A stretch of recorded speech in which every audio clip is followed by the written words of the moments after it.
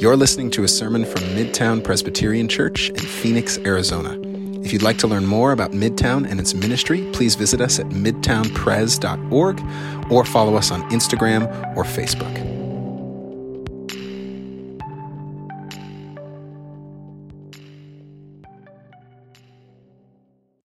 How many people in this place have seen the movie Elf?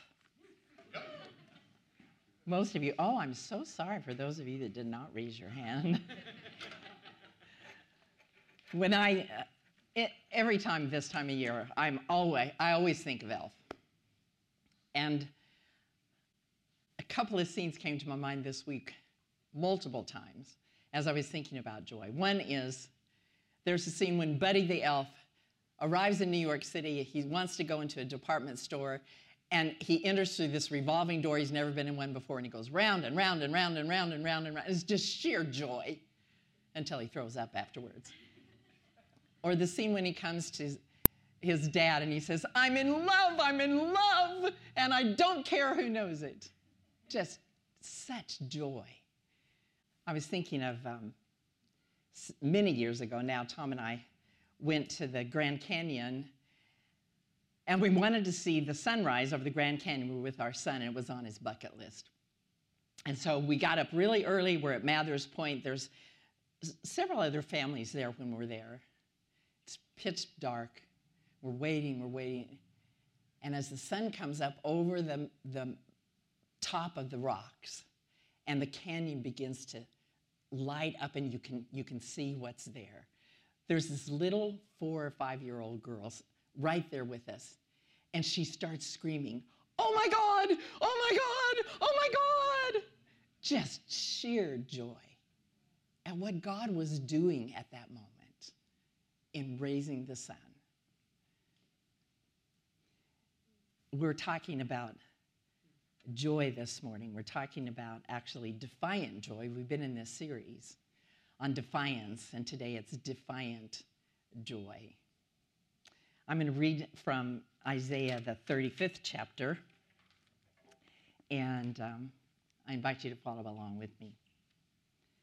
The wilderness and the dry land shall be glad. The desert shall rejoice and blossom. Like the crocus, it shall blossom abundantly and rejoice with joy and singing. The glory of Lebanon shall be given to it, the majesty of Carmel and Sharon. They shall see the glory of the Lord, the majesty of our God. Strengthen the weak hands. Make firm the feeble knees. Say to those who are of a fearful heart, be strong, do not fear. Here is your God. He will come with vengeance. With terrible recompense, he will come and save you. Then the eyes of the blind shall be opened, the ears of the deaf unstopped. The lame shall leap like a deer, and the tongue of the speechless sing for joy. The waters shall break forth in the wilderness, and streams in the desert, and burning sand shall become a pool, and the thirsty ground springs of water. The haunt of jackals shall become a swamp, the grass shall become reeds and rushes. A highway shall be there, and it shall be called the Holy Way. The unclean shall not travel on it, but it shall be for God's people. No traveler, not even fools, shall go astray. No lion shall be there, nor shall any ravenous beast come up on it. They shall not be found there, but the redeemed shall walk there, and the ransomed of the Lord shall return. Come to Zion with singing. Everlasting joy shall be upon their heads. They shall obtain joy and gladness, and sorrow and sighing shall flee away. This is the word of the Lord. Thanks be to God. Pray with me.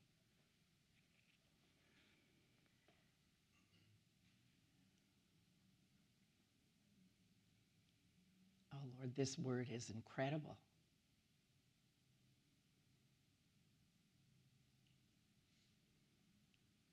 I pray, Lord, that you would help us hear what it is that your Spirit is trying to say to us through it.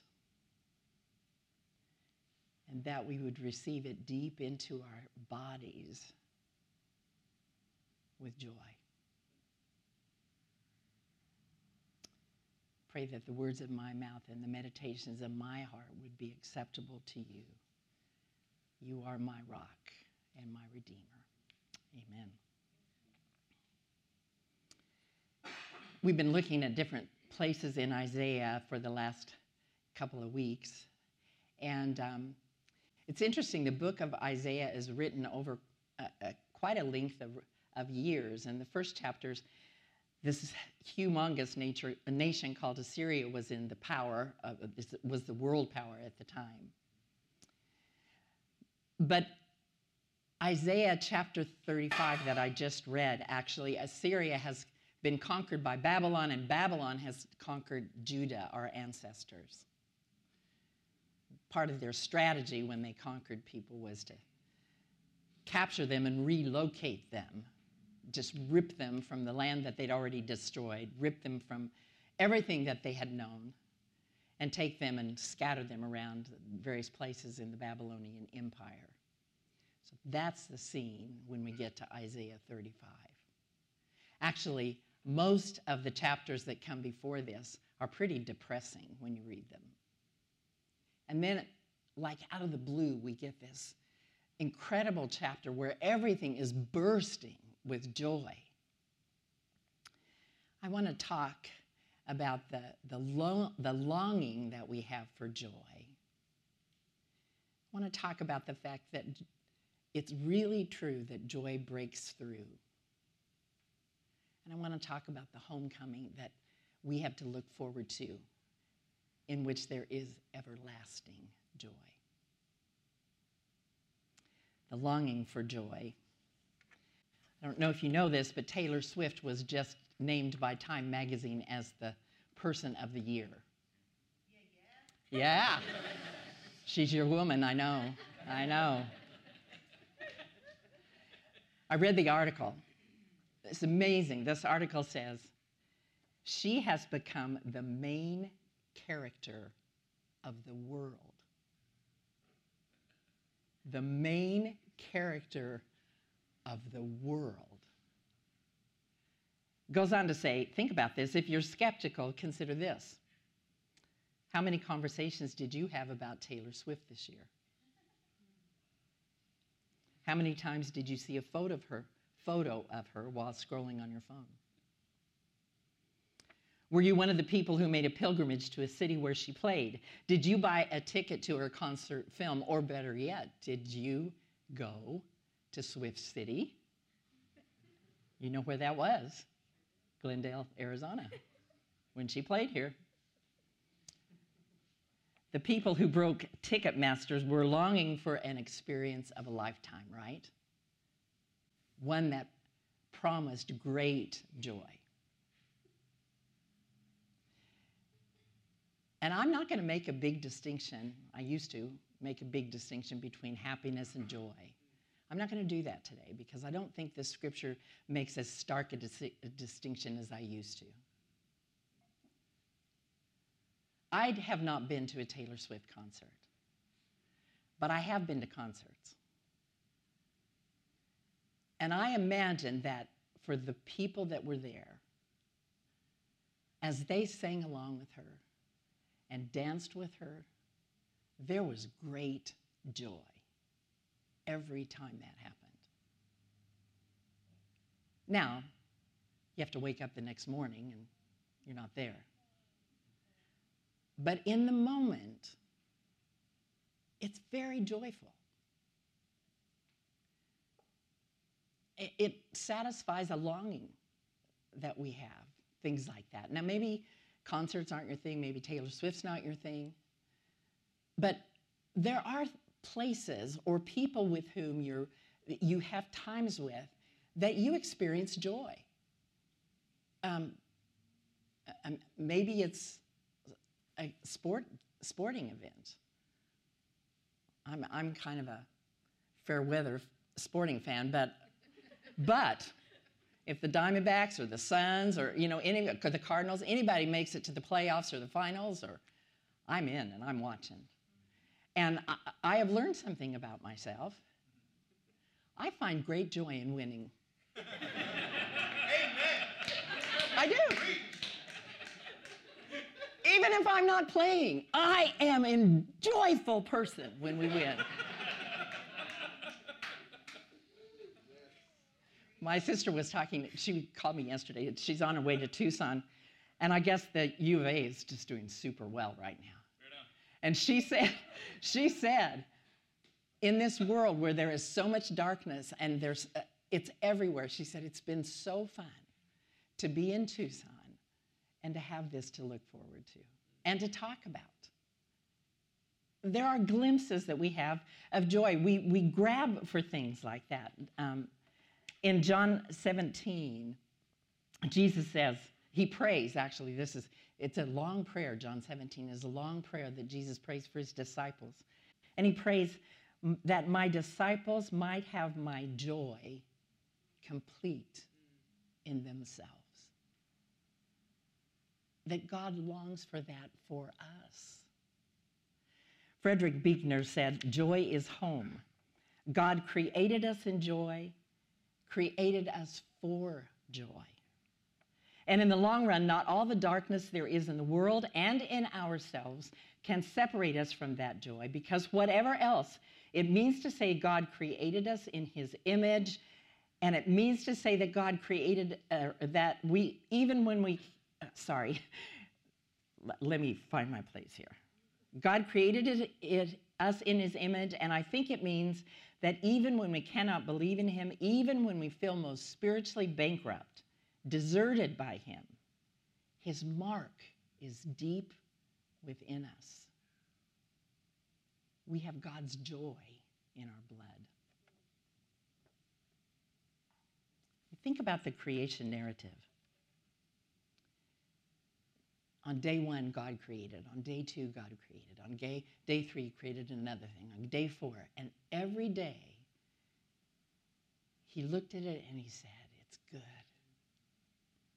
And on the 7th day, God rested. And I don't think it's a stretch to say that God enjoyed, delighted in that which he created. The great reformer Martin Luther described the gospel is nothing less than laughter and joy. He points out how in the Psalms the Lord rejoices in the things that he has made and the things that he's done. In Psalm 149, it says, the Lord takes pleasure in his people. The Lord takes pleasure in his people. In 2 Samuel, David is having this song of thanksgiving, and he says, the Lord delivered me because he delighted in me. And that comes up again in the Psalms. In your presence, there is fullness of joy. Just leave that screen up for a minute. I want you to let those words kind of wash over you again.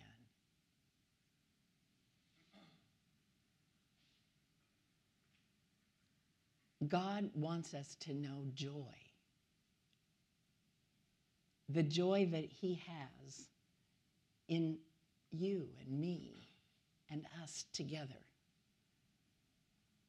He wants us to know the joy of his presence. We sang just a little bit earlier about the joy of our salvation. That's why we long for joy when it seems to be missing. It's in us to want it, to long for it. Okay, you can put that away now. N.T. Wright said, we long for joy, but so often we settle for pleasure. It's the joy of the Lord that we long for.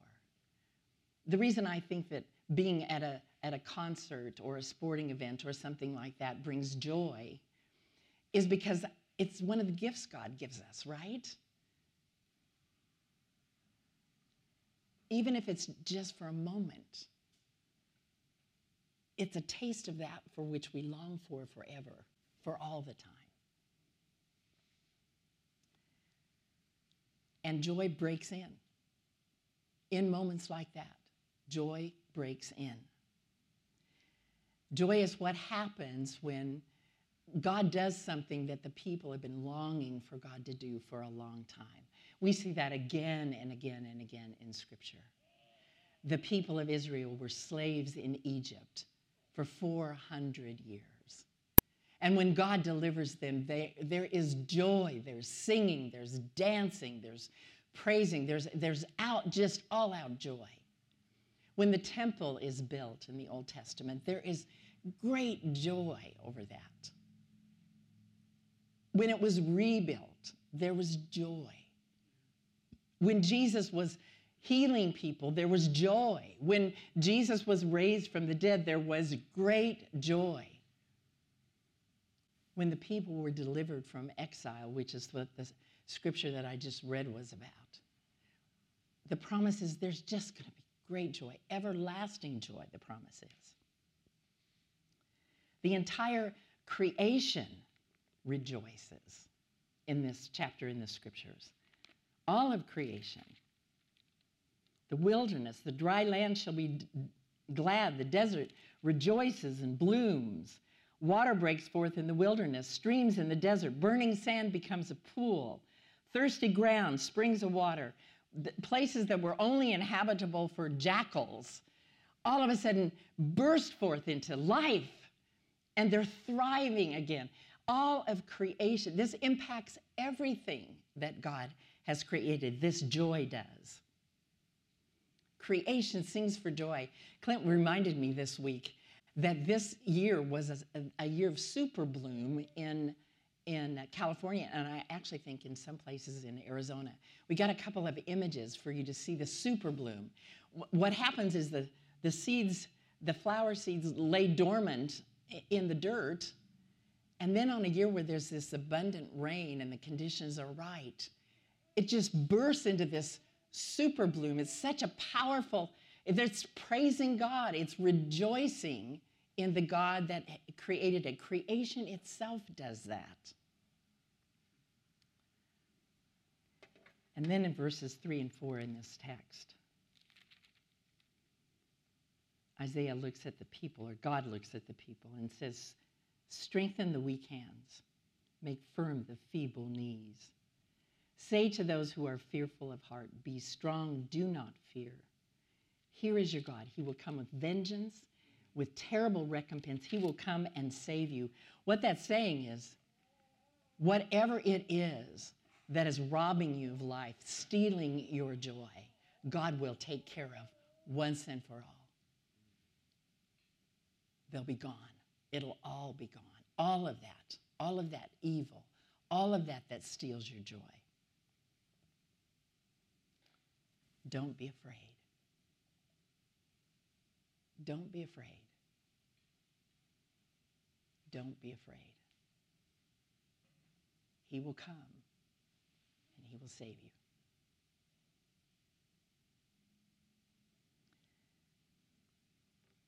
And when he does, you and everybody that loves you will rejoice. Anytime that people have waited a long time for God to do something, and then he does it, there's joy. Think about a couple that has struggled with infertility for a long time and a baby is born. There is great joy. When hostages are released and brought back to their families, there is great joy. When someone gets a diagnosis, the cancer is gone, there is great joy. It happens again and again and again. Joy breaks in, it breaks through.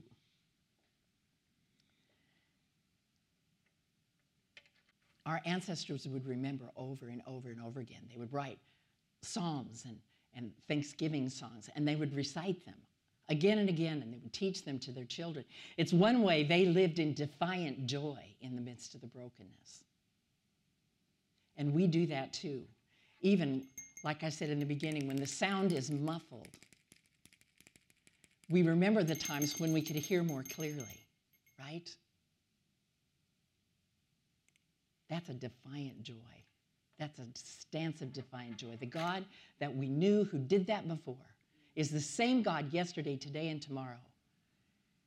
And he'll keep his promise. He'll do it again. Joy comes when God does something we've longed for him to do for a long time. Also, I just want to say a word about, in the New Testament, Jesus is so clear that joy comes when we abide in Christ. When we stay connected to him like a vine is connected to or like a branch is connected to the vine. Jesus says, my joy will be in you when you're connecting to me. My joy will be in you, and your joy will be complete. Being connected to him in such a way that his life is flowing through our blood, that helps be defiant in joy in times of brokenness in particular. Paul says that joy is one of the fruit of the Spirit. Love is one, and joy is the very second one he mentions. And then peace and patience and kindness and other things. But joy is something that the Holy Spirit has in him and then gives to us as we become more and more like Christ. I was talking to somebody that I love dearly this week, and she said this, I'm quoting her, I'm experiencing this crazy joy, even in little things. She said, there's power in grieving your grief, dealing with your own sin, doing what God is asking you to do. There's power in being actively present to God. And it's no surprise that when we live that way, we know joy. We know that in your presence there is fullness of joy, that sense of, this is crazy, but in the middle of this, I'm feeling joy. It breaks through from time to time. It breaks through. In relationship with him, in his presence, defiant joy. When it breaks through, John Goldingay uses the phrase interim fulfillment. We see interim fulfillments, that muffled sound, and then it breaks through and we can hear more clearly, or we can see it more clearly. It's an interim fulfillment of that which we long for.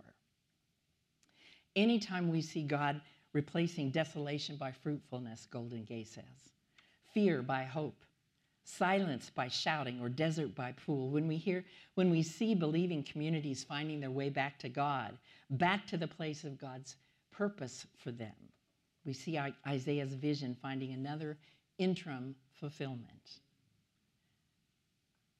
Joy breaks through, but the homecoming of joy, that's still yet to come, and that's the promise of today's scripture. Remember the context, they're in exile. It is a dark, dark time for them. At one point, the prophet Jeremiah tells about them being in this horrible captivity and them being taunted by people. Sing us songs. Sing us the songs that you used to sing in Jerusalem. And they say, how can we sing the Lord's song? How is it even possible in a foreign land? I mean, it's just, they'd lost their joy. It was impossible at that moment for them. Some of you are in danger of losing your joy, or maybe you've lost your joy. And you know exactly where these people were. You're living it. You're worried, and you have really good reason to be worried. You're grieving, and you have really good reason to be grieving. You're on an emotional roller coaster. Maybe you're really struggling with depression. And that's real. And that's the truth of where you are right now. When I watch the news and I read the stories of what's happening in the Middle East, I think of mothers of children, and I love the word Paul uses in the New Testament where the word is groans. And he talks about the fact that the Holy Spirit groans within us with an inexpressible joy, with an inexpressible sigh. That the Holy Spirit also groans.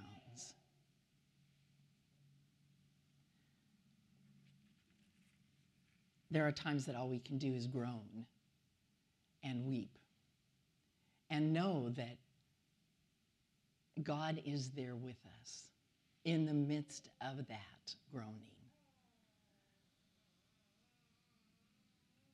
And we also know that there's another side to the groaning. There's something that happens after the groaning and the weeping.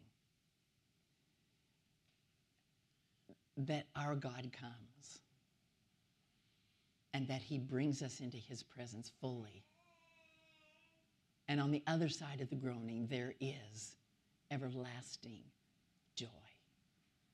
That is the gospel. That is the good news of the gospel. Meantime, we get these glimpses, we get these interim fulfillments, and those are very real. Those are very real. You know, I was so tempted to turn this sermon right now and talk about, steps to live in joy, things you can do. And I've touched on a couple of things in this text. I do think remembering what God has done is helpful. And abiding in Christ is essential. But there's still times of groaning. And I want to be faithful to what Isaiah is saying in this text. The people are groaning. And he doesn't give them 5 easy steps to live in joy. That's not what he does here. What he does here is say, hang in there here with me. Keep trusting me. Because I'm building a highway. And I'm going to bring you home. And all those you love. And all those that I've redeemed.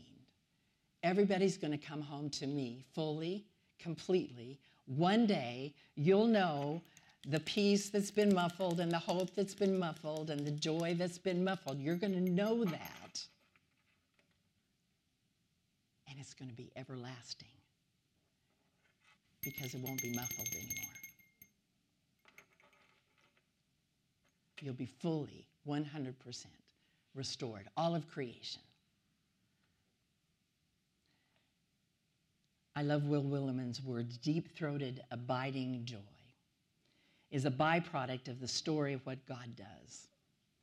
Mary broke into song. The shepherds danced back to work. Isaiah declared holiday, having witnessed the amazing, undeserved, unexpected intrusion of a loving and living God. People are joyful because God is moved, because there's a force loose in the world greater than ourselves. There's a force loose in this world that is greater than ourselves. We learn to our surprise somebody else is active in the world, and our battles with emperors and our struggles with the malignancy of body and soul. Christmas means it wasn't all left up to us. I know in this room, even though I don't know all of you, I know that everything is not all right. That there are at least some places where where there are things that are troubling you, where there are things in your life that you're going to have to face when Christmas is over because January comes and all of the things that come are coming at you. Maybe Monday comes. Maybe they're coming after you tomorrow. I don't know. That there are things in your life and in your world that if you could fix them, you would fix them, and you can't. Thank God there is a force greater, that's active, that's greater than us in this world. That's why Isaiah and the Gospels and the songs that we're singing say, do not be afraid, for I bring you good news of great joy, that a Savior is born. A Savior, the one come to save you and us and all creation. A Savior is born, who is Christ the Lord, and he is the one who's going to bring you home on that highway to everlasting joy.